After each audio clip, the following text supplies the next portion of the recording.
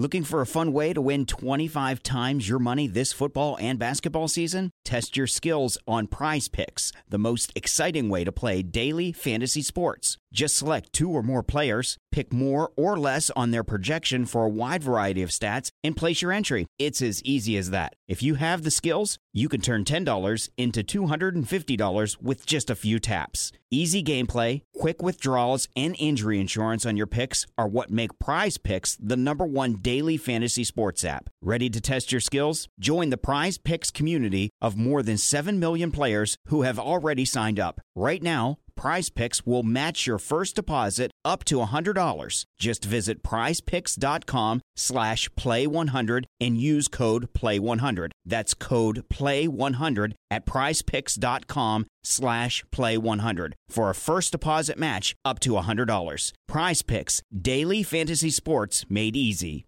This podcast is part of the Sports Social Podcast Network.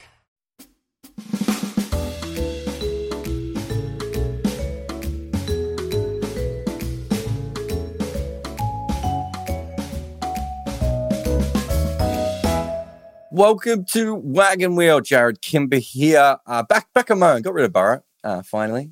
Pushed him back to his own podcast. But thank you to him for popping in for so many Wagon Wheels in a row. We've got some really good questions here. Same rules as always. If you want to ask a question, the best way to do it is by joining up as a member on Patreon. I think it's our first class tier. We've got many tiers you're going to have a look at there. There's plenty of different things. There's a Discord community, and you get free ad-free access to podcasts and all sorts of information. Back room, back stuff, how the sausage is made kind of information as well is available over on the Patreon. It just helps us make more stuff as well. So thank you to everyone over there. But if you are in the YouTube chat today, and you want to definitely ask a question, you can line some up. But if you want it confirmed that I answer that question, the super chat, of course, is always the best way to go.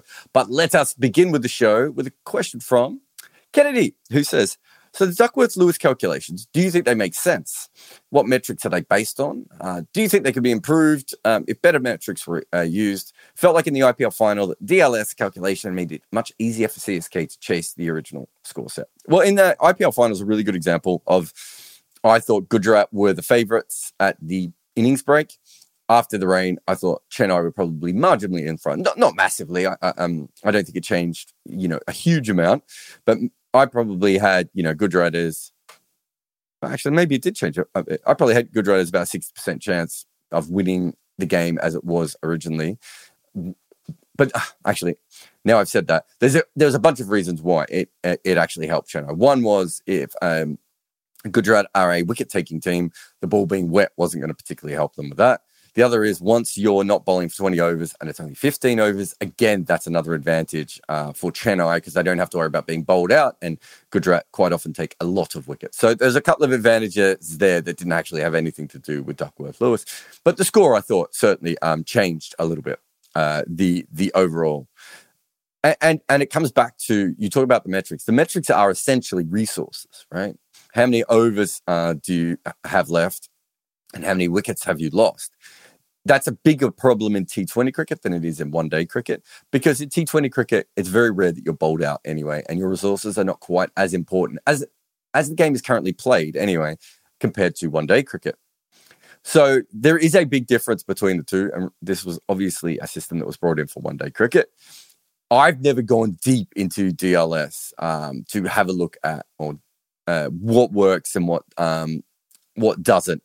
But I've had friends who've done lots of work on this, and the most consistent thing I'm always told is that DLS is a terrible... If you use DLS on games where there is no rain, it's a very bad predictor for who's going to win the game.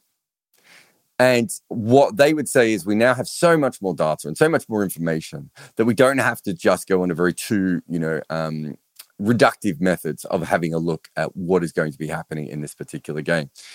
And so they would say that what you really should do is come up with the best match predictor algorithm that you can come up with. And you could test, there's lots of people that have them out there, and you could actually start to use those methods in order to try and come up with a system that would help a lot better.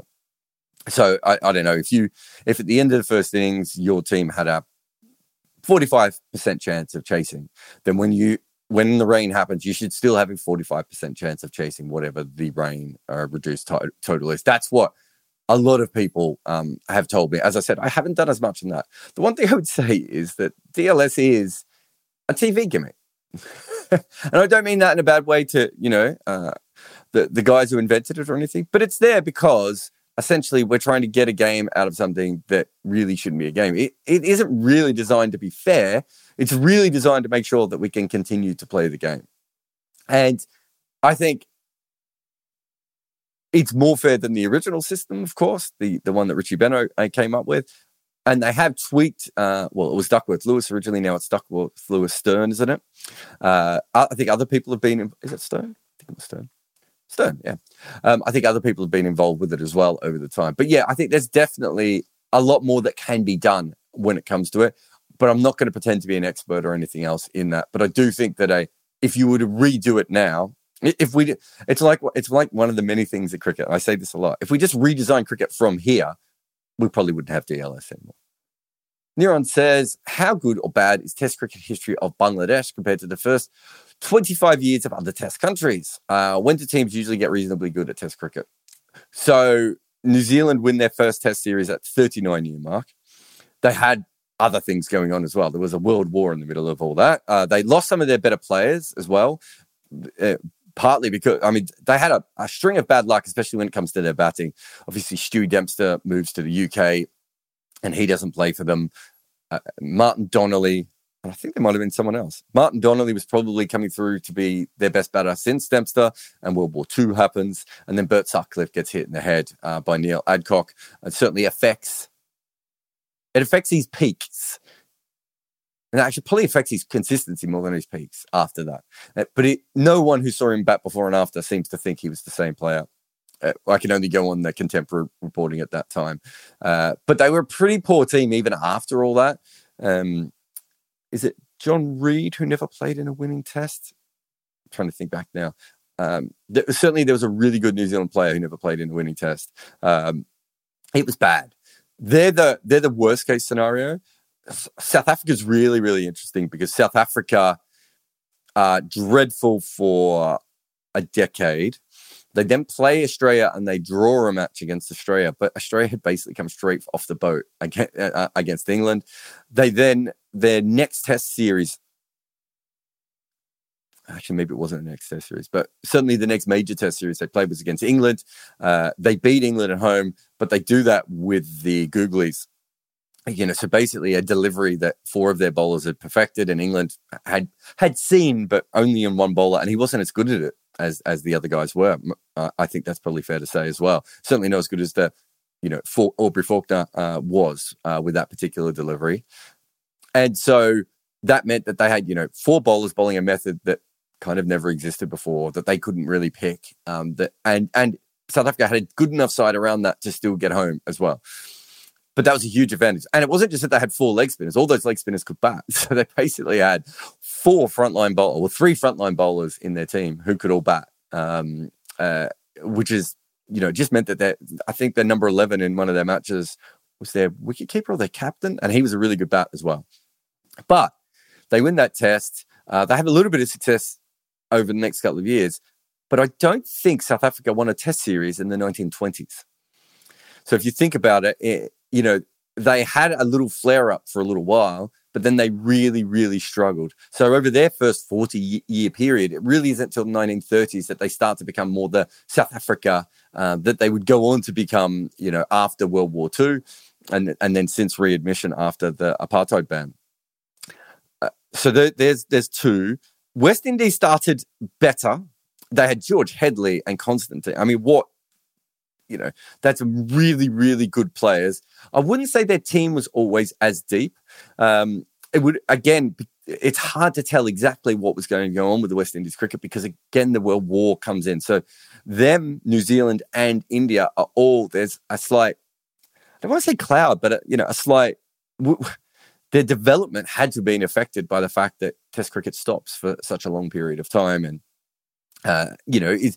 they were all affected, those three countries all affected by World War II in different ways, of course. But they weren't able to play top-level cricket at that point. That's very, very fair.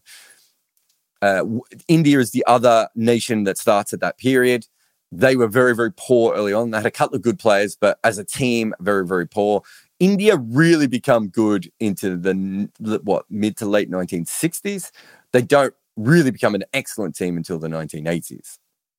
And I'm missing one. Pakistan is the more interesting one because Pakistan, which should have been like Bangladesh, of course, kind of have a bit of a head start in that they had been involved in Test cricket before. They had, they had players who were of that level, some of which who probably could have played for India, but were waiting for Pakistan. I want to say there was, a couple of players who did play, but certainly a lot of players who played top-level first-class cricket in a decent structure at that time, and they sort of come in running. The other thing with Pakistan is that because they have Fazal Mahmood, you have like one of the world's best bowlers. And I think that if you go with, and we'll get to Sri Lanka in a moment, but if you come in with that, that's a huge advantage over everyone else. They still probably don't become the Pakistan that we know until the 80s. So India certainly have stronger players 15 to so years before that. But again, both teams become really, really strong in the 80s when they become good. So if you think from India's case, it takes 50 years for them to become the India that, not of today, they're obviously even better today, but, a major test playing nation. But by the 60s, it's pretty clear that they're going to do it. It takes a little bit longer for Pakistan to do that. By the 1950s, I would say the West Indies are absolutely thought of as, a very, very good test team. The other thing I would just throw in there is, this question is so difficult for so many different reasons. Another one is that West Indies played New Zealand, England, Australia, and India. Didn't play South Africa. South Africa didn't play the West Indies or India. So there's all these missing gaps, even as, South Africa didn't play Pakistan either, sorry. So there's all these missing gaps of, there's always something not there. And there are periods where teams, can't afford to have test series and all these sorts of different things. There's also the fact that England don't always play a strong team. Australia doesn't play some of these teams a lot because I don't think they're very good. And England, we talk about South Africa. When South Africa were originally losing to England, they were losing to like an England 7th 11, right? Even the team that they beat in that series with all the wrong ones, it's an England, I want to say England A team. It's probably an England B team. These aren't the strongest teams. So, and New Zealand used to get 3-day tests against England. And there's the famous test match, of course, the famous test matches where England sends a fairly strong team to play the West Indies, who they thought were pretty good. And at the same time, they sent a much weaker team to play New Zealand. So they're playing 2 tests at the same time in different parts of the world. Could not be further from each other, probably, those 2 different places in the world. So it's a really, really hard thing. Then you've got Sri Lanka coming through. They have Murali, and I think that makes a huge difference because having that kind of a weapon, you go back to the Oval Test against England, that takes me back to the Fazal Mahmood question, the point I was making before. If you have a bowler of that quality in your test team, and you can also, if you want, New Zealand basically starts to get good when Richard Hadlee comes in. That's usually when you get very, very good as a test team, when you get a very good bowler. Zimbabwe is a really interesting one because I don't think anyone ever thought of them as an exceptional team, but they were very deep for a younger side. If you look at their, batting options of 4 and 5 guys who could play, bowling options, usually multiple people who had talent available there. They had Andy Flower, who's obviously, generational sort of player. There was a lot going on there, but I don't think people went into test matches against Zimbabwe thinking that they were a threat. In that same period, that Sri Lanka certainly were probably thought of as a little bit more of a threat. Everything goes wrong with Zimbabwean cricket after that era, of course. So if you compare Zimbabwe to Bangladesh, you'd have to say that Bangladesh has done much better there. So that kind of gets us through to Bangladesh. Bangladesh's biggest problem right at the moment is that their best bowler is probably Shakib Al Hassan, very, very good frontline bowler, but not Fazal Mahmood or Richard Hadlee or Murali. And I think that is a thing that can overcome some of your batting flaws. And And so I think that they probably settle somewhere in the middle to the lower middle of that. They're certainly not one of the worst teams we've ever seen when they've come into Test cricket, but they're also not at that sort of Pakistan level, or maybe Sri Lanka would be the other team that you would put up there, or the West Indies. Those three teams probably certainly started a lot stronger from an early point where even when you were playing against them, you had to kind of think, you had to worry about them. Bangladesh is probably not in the South Africa, New Zealand section of this. I think those are probably the two off the top of my head. They're probably more towards what we saw from India, in that sort of way, where you can tell that they can play. They just haven't quite got the team in the way. And at home, India were really good, and sometimes away they were really poor. And I think Bangladesh has probably followed that a little bit more as well. The development just hasn't quite come through the way that you would want it to at the moment. But I'd have to go back and do the records more thoroughly. But because of all the weirdness of Test cricket, it's a brilliant question, but it's also almost impossible. I'll probably now, because I've spent so long on this, do a video on this. So thank you for giving me extra work. Ian says, with Jadeja scoring 10 off the last 2 balls to win the IPL final, is there a truth to the existence of a big game or big moment players? We've seen Stokes drag games out of the fire for England. Are some players just brilliantly suited to these situations, or do they just occur and we attach the label afterwards? I think good players in general are going to be good in high-pressure situations because their overall skills are just better, right? It's very rare that you would find a player, I'm trying to think of someone, who is a very average player, but then in the most important games is absolutely world-class and then goes back to being very average again. Watching the NBA Finals at the moment, Jimmy Butler is a really good example of a player who is a very average player through, a very good player through, the majority of the season, certainly, and a top 30, top 20 most talented player in the NBA. And then you get to the playoffs and he suddenly looks like, top 5, maybe even top 2 best players in the playoffs. But what happens in those bigger games is he's actually thrusting himself more into the action a little bit more. And his role has slightly changed. And I think that is probably something that we've seen with someone like Ben Stokes. With Ravi Jadeja, with all due respect to what he did, because I think he did pretty well in that over, if you have a bowler who is searching for the one delivery over and over again and they're missing, what Jadeja, because he's such a smart player, such a talented player, such an experienced player, all those things, Ian, he knows that eventually this bowler is probably going to miss his Yorker. And when he does, he's hoping that he's going to be in the right situation to do it. He also knows that you're going to forget the many times that him and Emmett Stoney and Karen Pollard don't do that, or Ben Stokes don't do that, right? It's the old, I think there was a Michael Jordan ad from years ago where he talks about all the game missed, all the shots he took where he missed the shot, right? Like we tend to focus on the fact that, he always does this, forgetting the fact that all the times that they don't do it. But the best players, I'm trying to think, there was a really good football example of this.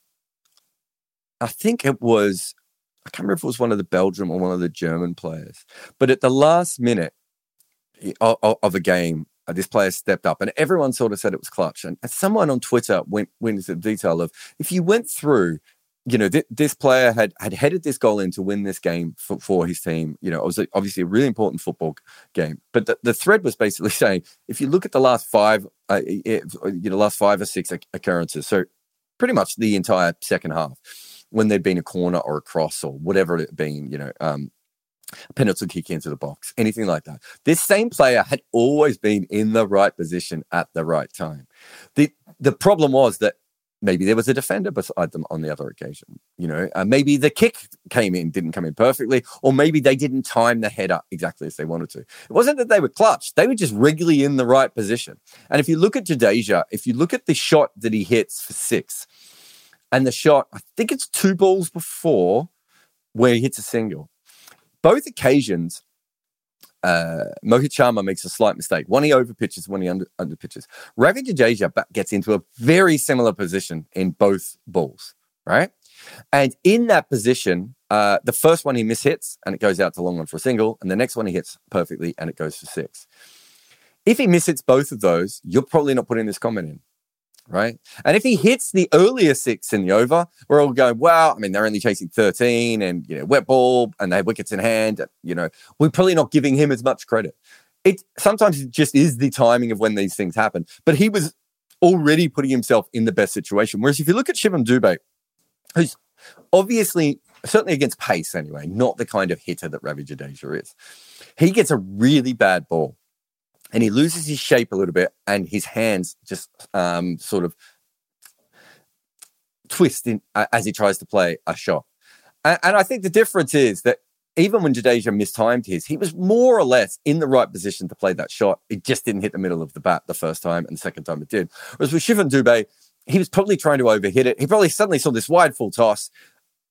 There's a reason why Ravi Jadeja is and he's an absolute freakish hitter of pace bowling. He's got a strike rate of like 2 runs a ball, right? So there's nothing surprising about him being able to do this. But there's a reason why he's a more consistent striker of a ball than someone like Shivam Dubé is. And a lot of it is to do with technique and everything else.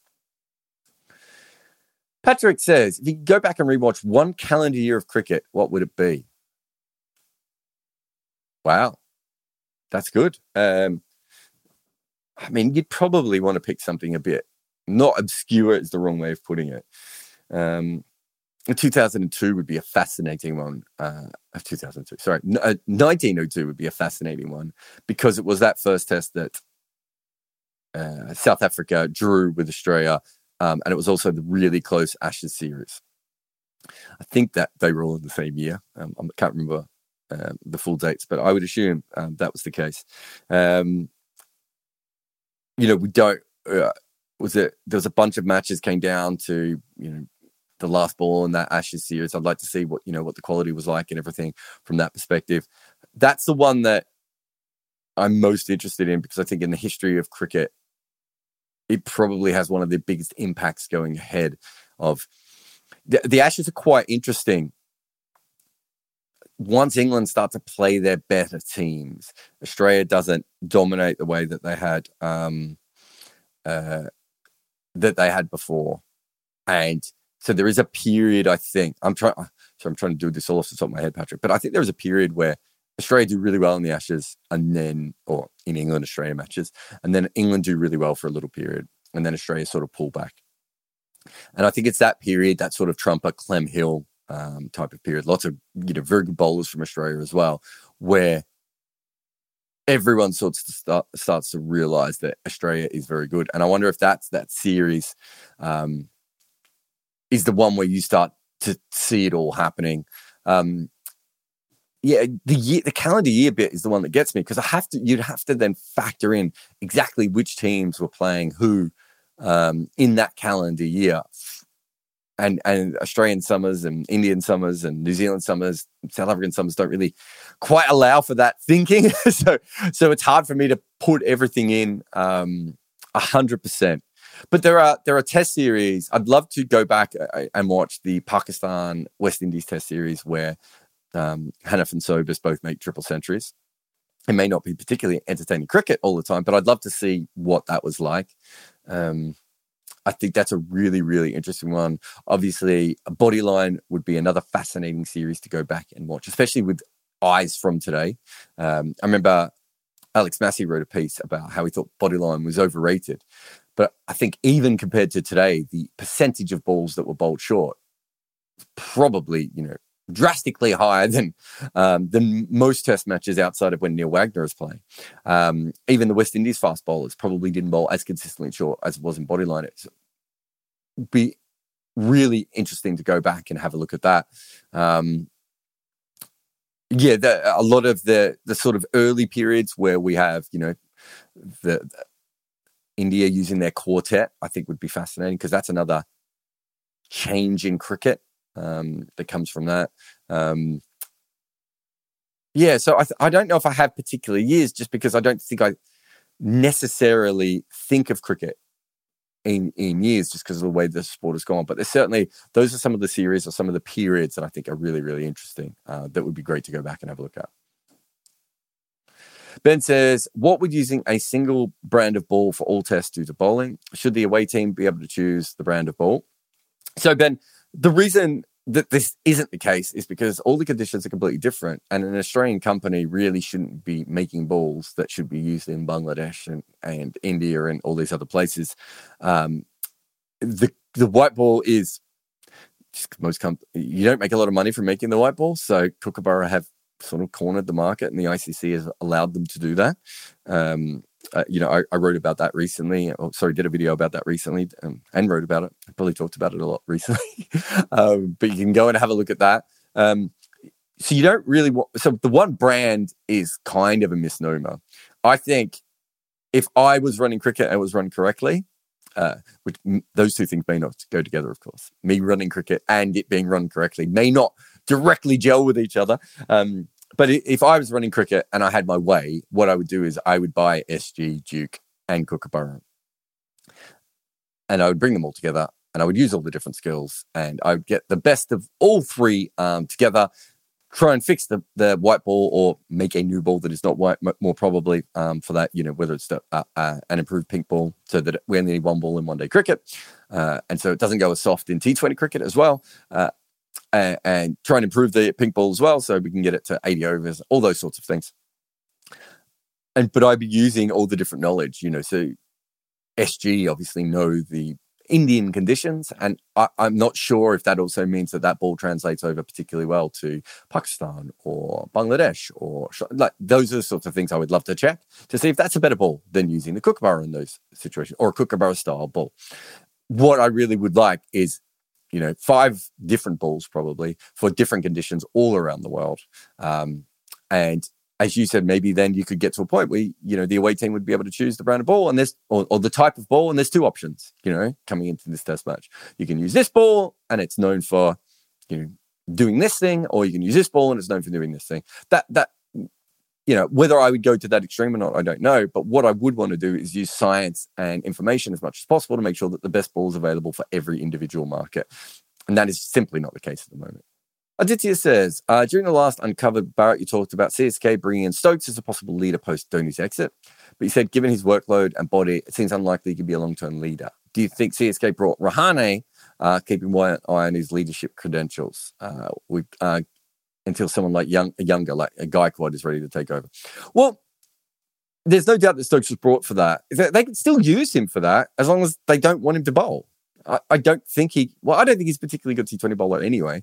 And I certainly don't think he's going to be any better now that he's only got a handful of balls left in his life, depending on who you talk to, left. So I do think from that perspective, they have to make a decision. I don't think they brought Rahane in as leadership, just because if you look at the last couple of years, everything they've got out of Rahane has to be a bonus.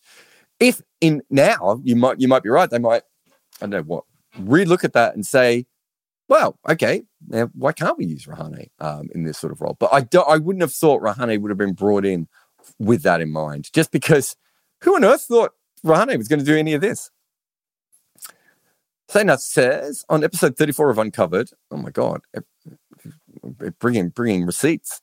You mentioned that you were taking training for being a curator. Taking a lead from that, I have 3 questions. The water logging during the IPL final brought out different equipments for driving the pitch and ground, like a hairdryer, iron, and sponges. What are the most unusual equipments that you have seen used for drying a pitch? I think the most unusual one was it a helicopter? I wanted to say. And was there another pitch where they burnt the surface? I feel like those 2 things have both happened. Obviously, the Brumbrella was a fairly famous invention. You'll have to Google that. I don't think there's any kind of, I don't think it exists anymore. I think we all know that Sri Lanka does it best, and a lot of it is to do with the staff and everything else. But the amount of time that we cover the important bits, but we don't cover the whole grounds, and I understand the drainage and how everything else works, but it doesn't make a lot of sense that we're not trying to cover the whole ground. And so I think that I could be wrong, but I don't believe that there's a better system out there than what the Sri Lankans do, just on a very basic level of making sure that when the rain stops, there's a lot less problems with that. And I understand there are certain grounds in the world where having as many staff as they have in Sri Lanka is just not feasible. And there'd be many other reasons why you can't, you wouldn't be able to do that. And it's, if you've ever been at a Sri Lankan game, it takes an age for them to get those covers on anyway. So if it's a deluge, sometimes it doesn't matter. And also, it takes an age for them to take them off. So there are other issues, but I think that's the best one. So I was, when I was learning about curation and everything, I was in Melbourne, and a lot of the surfaces, I only did a little bit of training on that itself, but a lot of the surfaces that we were dealing with were really sandy. So you just had to keep the pitch covered, and then the ground kind of just recovered on its own. Someone told me, and it might have been when I was doing that course, or it might have been just through my use of cricket, that it's Melbourne sporting fields have one of the highest sand ratios of any in the world. Remember the first time I ever stood on the MCG, you put your hand down and it's just sand underneath the grass. And so it is a very, very different way of doing things. And I think, many other places couldn't do that, different kinds of clay, et cetera, et cetera. And the clay content plays a huge amount of this, as anyone will know if they've been to a place with, like in my backyard in England, in London, the clay content, like the water almost sits on the surface. It just doesn't go anywhere for a long period of time. Whereas that's not my memory of, being in Australia or being in even other parts of the UK at times. Aditya says, I'd like your thoughts on my pitch for a remodeled Test Championship. I've said this before, but I must get one of these a week. Like, whether it be on Wagon Wheel, whether it be privately, whether it be people I chat to. It's incredible how often they do it. Everyone knows the World Test Championship is bad. But anyway, I'll go. A round-robin league played in 3 separate legs using the 9 World Test Championship teams. We'd have 9 rounds of 4 matches. All matches in the first 3 rounds would be hosted in Australia, next 3 in India, the last 3 in England. I already see some problems with this, but last 3 legs, leaving room for other formats and marquee test series, the Ashes. This can also be used for women's teams and multiple divisions, including associates or franchises. Most teams play red ball. Look, the first problem is that you're probably not going to get big crowds away from home. If it's a TV product, you've then got the time. Let's say you're playing test matches in India and it's West Indies, New Zealand. Those are not particularly great time zones for the West Indies fans or New Zealand fans. So you're then hoping that other fans go. And those time zone problems happen everywhere, right? That's going to be a huge issue.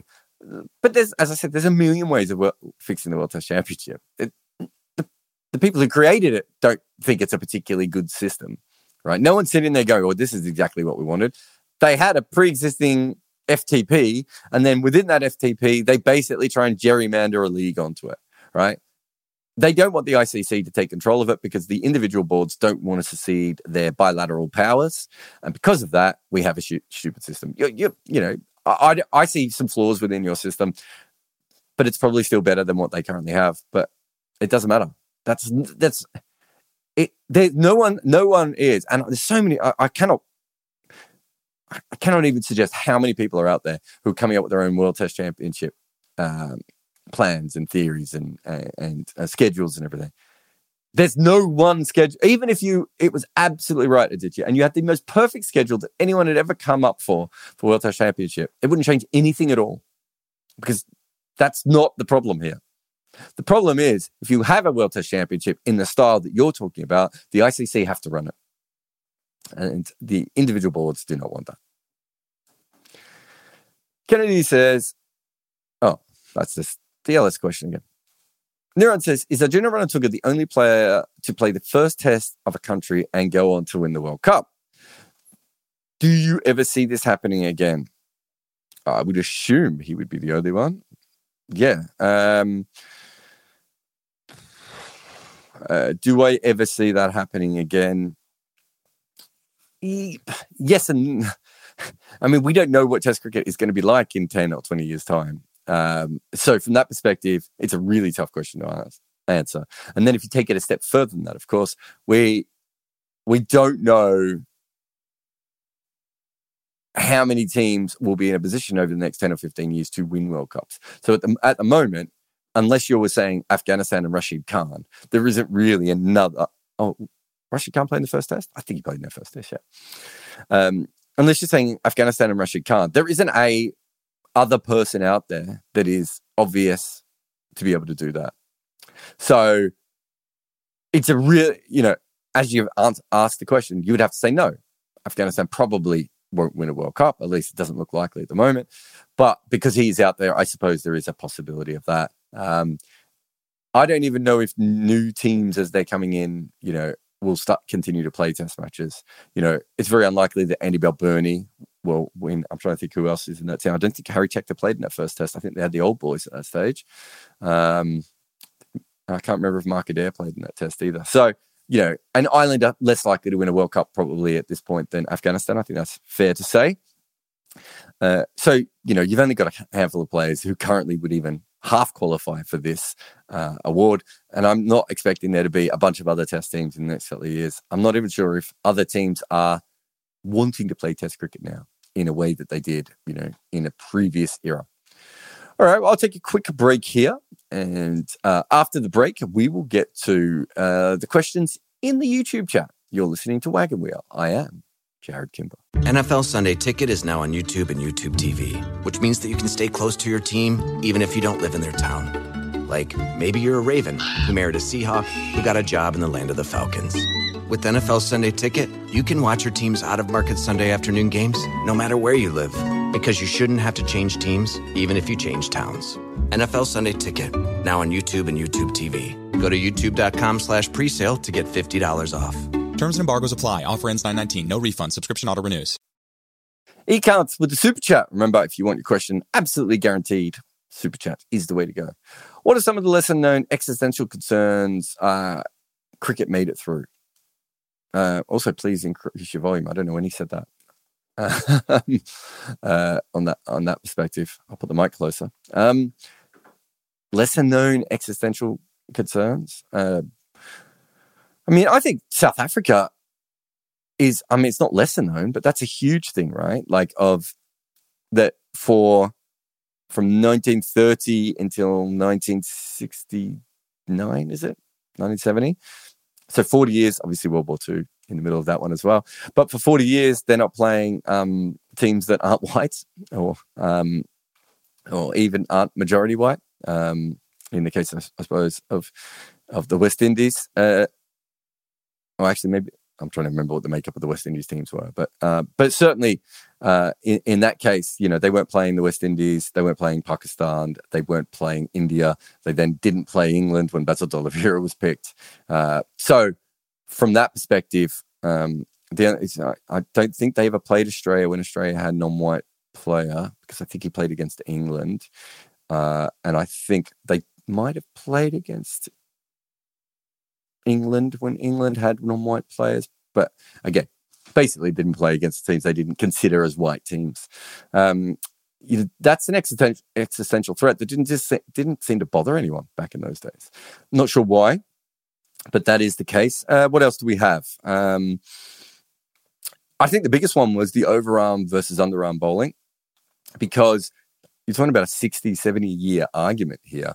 And that was a real argument for the soul of the game, because the old guys who played as amateurs with big, heavy bats, were a little bit overweight and, struggled to move around a lot, wanted the underarm bowling to continue so that they could continue to play. And, it wasn't going to be an athletic dominated sport. So had that not changed, it would have been absolutely huge. So I think that's one of the biggest existential crises that cricket ever had. And it's incredible to me that it took, even in that day and age, that it took so long to sort of win everyone over. Existential crisis. I suppose you then have the fact that we now think about Test cricket as the major form of the game, in an international point of view. But I don't think it's really thought of as the major format of the game, really pre-Bradman, pre-Bodyline, those sorts of incidents. I think Test cricket was seen as fine, but county cricket was really where you were rated as a player. That's an interesting thing as cricket becomes international. So yeah, I think those are the ones that come off the top of my head. Thank you for your super chat. Jay says, why does Australia and England have a history of selected players when they're 28 to 30 instead of when they're 23 to 25 and giving them a longer run to adapt to international cricket? Well, I think that's a fairly modern thing. And it comes from professionalism, right? In the old days, when cricket was a different kind of sport, especially if you look at Australia, you didn't have as many players who were hanging on between the ages of 28 and 30 if they weren't seen as someone who could play international cricket. The Mike Hussey situation, Mike Hussey probably, as knowing a little bit about his family and his the environment he was growing up in, if cricket wasn't professional when Mike Hussey came through, I think he would have just disappeared and got an office job. I don't think he would have stayed around to continue to play first-class cricket, especially in the years when he was struggling. Like, he was dropped by Western Australia. So professionalism in those two, and those are the first two cricket cultures that are professional in first-class cricket, right? And so in other areas, those sorts of same players quite often probably disappear. There's lots of stories of New Zealand players, for instance, and actually South African players even, where you hear stories of them coming through. They're talked of as having lots of talent. They kind of plateau a little bit, don't quite make the international team, and they kind of fade away. And in English cricket, where it's a good earning to play, professional cricket for a long time. In England, if you can have a 12 to 15 year, professional career, unless you have better job opportunities somewhere else, and some players do, and they do go off to take those, you're probably going to do it. That means that most people, if they are an above average talent, are probably going to peak as professionals around the age 28 to 32, right? And so you now have a bunch of players who are professionals, and they're completely, well worn in that form of the game, and they come in. When you talk about the 23 to 25, if you pick someone who's 23 to 25 who's not ready, and we see this all the time, in some ways you're basically taking a bunch of gambles on talent. And for every 23-year-old who goes on to be a great player, how many other 23-year-olds are not ready yet, don't understand their game well enough? If you're picking a 28-year-old, chances are they know what they do well, and they know how to do it, and they might have to adjust to touring structure of international cricket, the kinds of bowlers that they have to go up against consistently, your bowlers bowling game in, game out, and all those sorts of other things. But they're doing it from a position of strength. So I suppose my question is, should we be picking the best 11, or should we be picking players based on the fact that one day they will be in the best 11? And I think that Test cricket is actually picked over the history of the game too young. I think a lot of that does come back to that amateur side of things. And I think now, because it is a lot more professional, you can pick someone like Sky, for instance. All these sorts of players now have the ability to be picked when they're a little bit older. Daryl Mitchell, all those sorts of guys. I talked about Kyle Jamieson. Kyle Jamieson, 10 years earlier, it wouldn't be playing for New Zealand now. You need that structure around those sorts of players. And not everyone is going to bloom at the same point. And I think we're, as a society, forget cricket for a moment, but as a society, we are absolutely obsessed with youth and the next big thing. But if at any stage, Jay, if I was to give you a list and I was to say to you, I want you to pick the best 11 for the next test match, the majority of those players are probably going to be, between the age of 27 and 33, right? And that's going to be the case for professional football, for, the best tennis players probably these days as well. All those sorts of male sports. Women's sports is probably slightly earlier because of the way that women develop slightly differently, although even the women's professionalism is moving things back. You'll notice in some of those sports as well. But essentially, that's because at that age, you know exactly what you're doing. You pick a young player, you're picking them based on the fact that probably not many people have seen much against them. They are probably highly skilled in one or two key things. We don't know that much about them, and it's a very sink or swim thing. Now, if you were picking them at 23, I mean, the best situation might have been what Australia did in the 90s. By accident, I want to say, where players like Hayden, Martin, Langer, I'm trying to think, there's someone else, Katic maybe slightly after that, were picked when they were really young, clearly had enough talent to play international cricket, but had to go off and round out their games. Now, they did it in the wrong way in some cases. In Damien Martin's case, they almost lost him forever. But now you'd probably be in a situation where it's like, well, Damien Martin's clearly an above average talent player. We saw that at the age of 21, right? What do we need to do to make sure that we can keep him around? Maybe pick him when things are in his favor, take him on a couple of tours as a backup batter, and then when he gets back into form and is fully rounded, we bring him back into the side. That's probably a better model than the two that you've offered, which is only picking players when they're 28 and only picking players when they're 23. If you're looking for great players, though, and that's generally what teams are looking for, you're going to pick players when they're earlier, right? You're looking for the player, you're looking for the next Joe Root. And I think that also comes back to what we were talking about with society before. Ashwin says, does form matter more in cricket than any other sport? It feels like a team that is very good on paper doesn't always have a good season in the IPL. Can CSK be this good next year with the same? Well, if you look, Ashwin, they didn't have particularly good form. Moeen Ali wasn't in particularly good form. Jadeja had a down year with the bat. Raidu had a down year with the bat. Deshpande, well, I wouldn't say he was in bad form, but, you know, Deepak Chahar had a bad first part of the season. Tikshana had a bad first part of the season as well. It wasn't particularly a form-led thing. It was one of the reasons that I really thought they were one of the stronger teams, Chennai, was because of the fact that when you looked at the overall team, they were, what's the best way of putting this? They were winning without being completely in form. And that is something I do look for. No, form matters in everything. No, absolutely everything. It matters in my writing. It matters in whatever job you do. It matters in how well you make your breakfast in the morning. It matters to a painter. It matters, there are just times when things flow and it works perfectly, and there are times when it doesn't. And so I think from that perspective, there is, in sport in general, I think we focus on form a lot more, whereas actually these things happen everywhere at all times when it comes to sport, life, and everything else. Bob says, what are googlies? Googlies are wrong'uns. What else do we call them? Bosies. That depending on the country that you're from, it's a different name. The Bosie was the original name. Probably should have stayed as Bosie.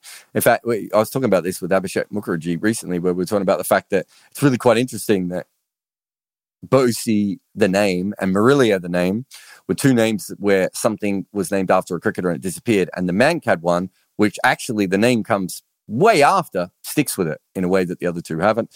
But it basically means when you're bowling a leg spinner, instead of it coming out there, you turn your hand further. Sorry, my arm's not particularly twisty these days. Although I did bowl a wrong into my kid the other day, so it's still working.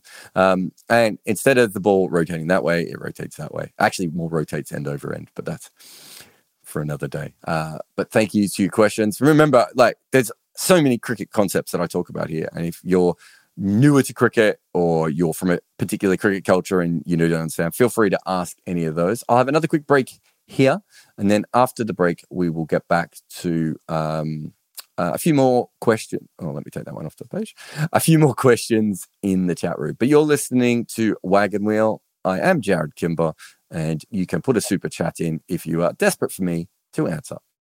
Beautiful. Welcome back. Wagon Wheel, Jared Kimber, all these things.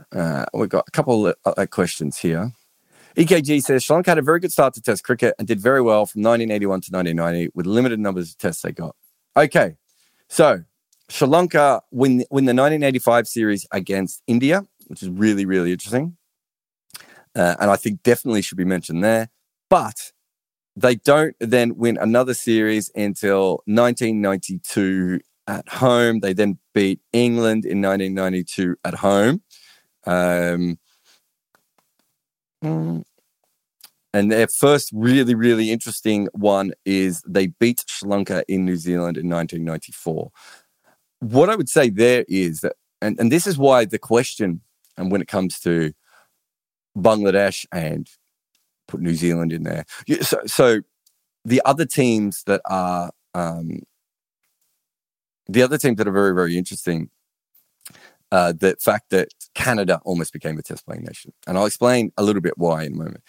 I think New Zealand was partly made a test-playing nation because they didn't want to just bring in West Indies and India because there was racism involved. I mean, there's racism involved in the formation of the ICC, and there's also the Commonwealth bias and everything else involved in the formation of the ICC. If you want to go back, I did a podcast on Double Century all about that issue. And I think people didn't think New Zealand were quite ready, which is why England sent a really good team to play in the West Indies and a less good team to play against New Zealand in those first test matches. And I think because of that, New Zealand probably get picked. I've said this before. I think Argentina probably were a better team at that point than New Zealand when you look at what Argentina had done against very strong MCC touring teams compared to what New Zealand had done. Not to say New Zealand shouldn't have got test playing status. I think Argentina should have got it. I think probably Ireland should have had it at that stage. I think America should have got it in around 1900 as well. So I think there's a lot of flaws in the overall system. But what I would say is that Sri Lanka is certainly a team that, looking back on it, probably should have been involved in Test match cricket 10 to 15 years before they were. And Bangladesh, and I say this, Bangladesh probably got it slightly before they were ready to be able to start it. So there should be a difference between Sri Lanka start and Bangladesh's start. Having said that, the Murali aspect is still huge because the Murali aspect turns what is a Zimbabwe-like team that Sri Lanka had into a proper Test match playing team that, you know, go on to do incredible things.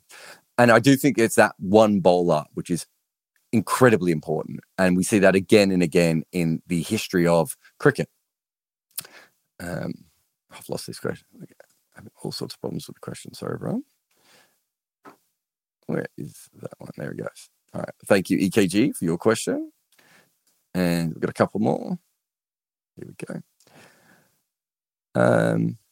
Shramana says, we talk about things cricket could take from other sports, like substitutions, but it was something that other sports could learn from cricket. Well, baseball should have learned about the shift 150 years earlier than they did because of cricket.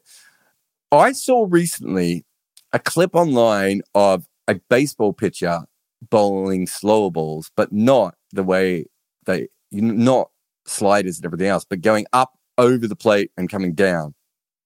And I think it was a batter, an outfielder, I suppose, who was temping. But I did think that if everything you ever face is coming hard and flat at the plate, is going up and down a possible thing that they could get from that perspective. What else does cricket do well? I suppose cricket was, one of the things that it has done well throughout the history is the national side of things, the national sport side of things. Maybe that's moving away into the future. But there are probably some sports out there that would be a nice secondary earner, right? If you could build up that side of things again. Be interesting to know if the Ryder Cup had any sort of that sort of background was, based on cricket. I always thought that the Davis Cup and is it the Fed Cup in women? I think that's what they're called. They died off very, very early on. But teams event like that, it's quite a cool thing if you can manage to do it and make it successful from that point of view. What else does cricket do well? I'm trying to think if there's anything particularly it's such a different sport to most other sports. I'm not sure if there's anything particularly great. I would say that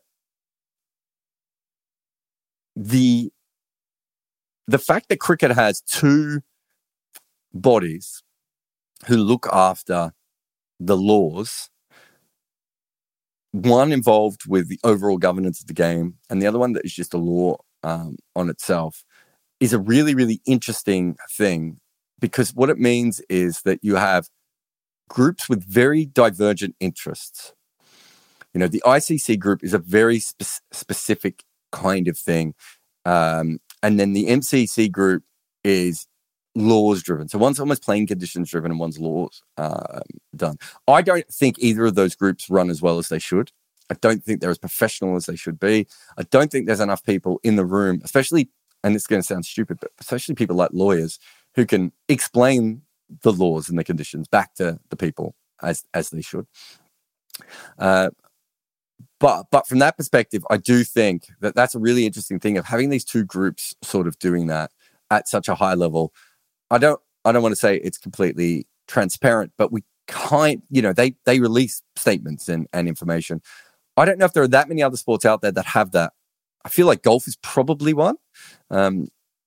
But I don't know if there's that many other sports that have that. And you should be constantly discussing your rules and your regulations, because athletes change. right? And I do think that having those two groups is a very interesting one, in that one is independent and one is more about running the global game. I can't think of anything else, though, off the top of my head. I'm sure there's other things. I want to say something about history, but I don't know if cricket's history almost exists. I'm not sure if cricket does anything necessarily with it. The branding of cricket, I would say, with the whites is a really, really interesting thing. There's a part of me that I never had to play in whites, and if you know about your history, not all teams did play in whites. It's one of those things that becomes a tradition, but wasn't always a tradition. But I do think there's an element of, you watch Wimbledon and you go, well, that's Wimbledon. And I do think that if I was marketing a major event, I wonder if I would think about things in a slightly similar way of, when your eyes look at this, I don't know, athletics meet or cycling race or football tournament, whatever it may be, wouldn't it be cool if, like, instantly just a highlight or a social media tweet or whatever, you knew where it was based on the fact that of the uniforms? I wonder if that is something, it's like an accidental branding masterstroke of cricket. And Wimbledon Wimbledon know about this a lot more than Test cricket do, where you just instantly know what it is that you're watching on the screen. And I wonder if that is, something that could be used into the future by other sports more. It's a really, really tough one. And I don't even know how it works, but, I do think that there's something else there to that. Bob says, do you think a captain is necessary? Could a good team agree with things between each other and not need a captain? You have T20 teams now where a lot of the information is pre-explained. But I think that I don't know how much cricket you've played, Bob, but if you are playing cricket, in the space of a couple of balls, something could change quite dramatically. Think about it from a T20 position. You're in the 17th over of a T20 game and someone's hit a couple of sixes. You would need players to come in, and those players would have to come in from deep back at square, deep cover, short third, the keeper, wherever. The actual time that you need for the team to come in and have that chat doesn't necessarily help these things. Also, you probably don't want, and having played cricket, you probably want everyone to have a really strong thought on the tactics and the way that the game's going. You probably don't want everyone to be thinking that it's a part of their responsibility, because you do want this person to be doing this job and this person to be doing this job. The one thing that we have seen, Bob, I would say in the last couple of years, is more leadership groups within cricket. And within that, you then have I wouldn't say they're bowling captains. I think Jimmy Anderson is a very good example of someone who kind of is in charge of the England bowlers quite a lot and has a lot to say with the bowlers. And Stuart Broad's trying to become that sort of role as well.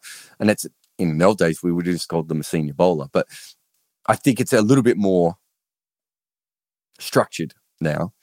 But at the end of the day, someone has to make a decision, and you do only have so much time to make your decision on a cricket field. And if every single thing, if you've ever been in a committee, and you don't have someone who's in charge and everyone's trying to come up, it just takes a little bit longer. That doesn't mean that you don't get to the right answer, but if they all take longer, you're running out of time. I think that would cause other problems. But T20 cricket is one that I think things would change quite dramatically.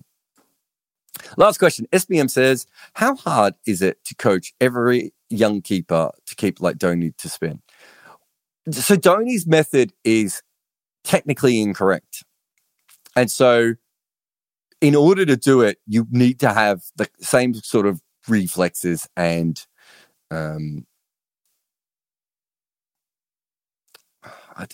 conviction that he has. So it's a little bit like Shane Warne and his bowling, right? We tried to teach leg spinners to bowl like Shane Warne, which is, walk in a few paces, come in and rip it. It didn't work. And the reason it doesn't work is Warne is a particular kind of athlete. And part of his thing was his incredible strength and his ability to still generate good pace on the ball. And he was a slow leg spinner, but considering his run-up, he wasn't a slow leg spinner, if that makes sense, compared to, some other leg spinners. And considering the amount of revolutions he put on the ball as well. I think any other leg spinner probably has to come through the crease a little bit quicker. And it's the same with keeping. If you were to train someone to have their hands still and not have any give in them. I think the majority of wicketkeepers probably get broken by that, and that they would get a lot more injuries because you should break more fingers doing it that way. And also, I think there'd be so many errors on the way up that they maybe wouldn't even be seen as wicketkeepers. Dhoni's training as a wicketkeeper is so bizarre. The whole story about him standing in front of the motorbike and everything, and he like behind the stumps, or when he's not at the stumps, so when he's back, he's almost in some ways more of a stopper than a wicketkeeper at times. And he doesn't have the footwork that other wicketkeepers of his level have, which is quite often why he doesn't get to the wider balls. And then when he's at the stumps, this keeping the hand still method, look, maybe if you taught, I don't know, if you were in one particular country and you had a wicket-keeping academy and you taught 200 wicket-keepers, maybe there is just someone else who could do that. But I do think back to the Shane Warne thing, and there have been other players as well, Jeff Thompson, those sorts of Don Bradman, sort of singular players where it's not actually a particularly easy thing to copy. And I wonder if Dhoni's is that or if it's the opposite. And SBM, I'll be honest, I don't know. But it's a fascinating question. Anyway, that is the end of Wagon Wheel today. I just want to say thank you to everyone for the questions. Enjoyed them as always. I'll be back next week. We've got a bunch of videos on the main site that will be coming up about the Ireland-England test match. We've got something called the Bazball Shuffle that I think some of you will enjoy as well. But plenty of content coming up. I've got, I want to say 7 test matches in 8.5 weeks. I don't think I'll be able to cover the women's Ashes test, so I'll keep mine at 7. But I think it's actually 8 test matches in England in the next 8.5 weeks. But it's a huge schedule for me. So there'll be so much content here. So please subscribe and click the box and everything else. And if you're a podcast listener and you're listening in that way, we've upped our podcast to 4 times a week. We're going to 5, and eventually it will be 6 as well. And so, again, make sure you subscribe and check your feed regularly. I'm everywhere at all times. And I almost said that's the way I like it. I'm not sure that's the way I like it. That's just literally what it is. But thank you so much to everyone, and I'll see you again all very soon.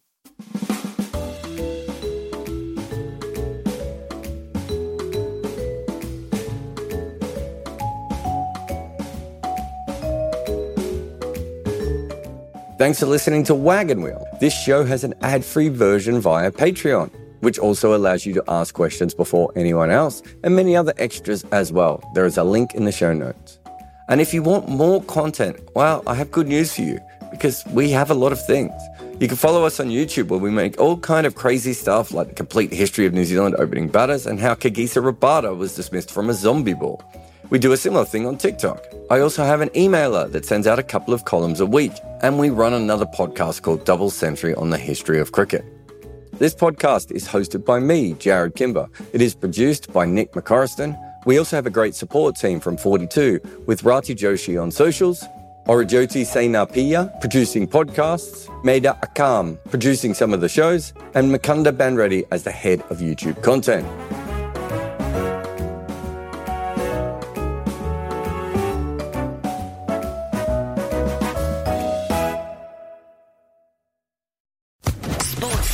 Podcast Network.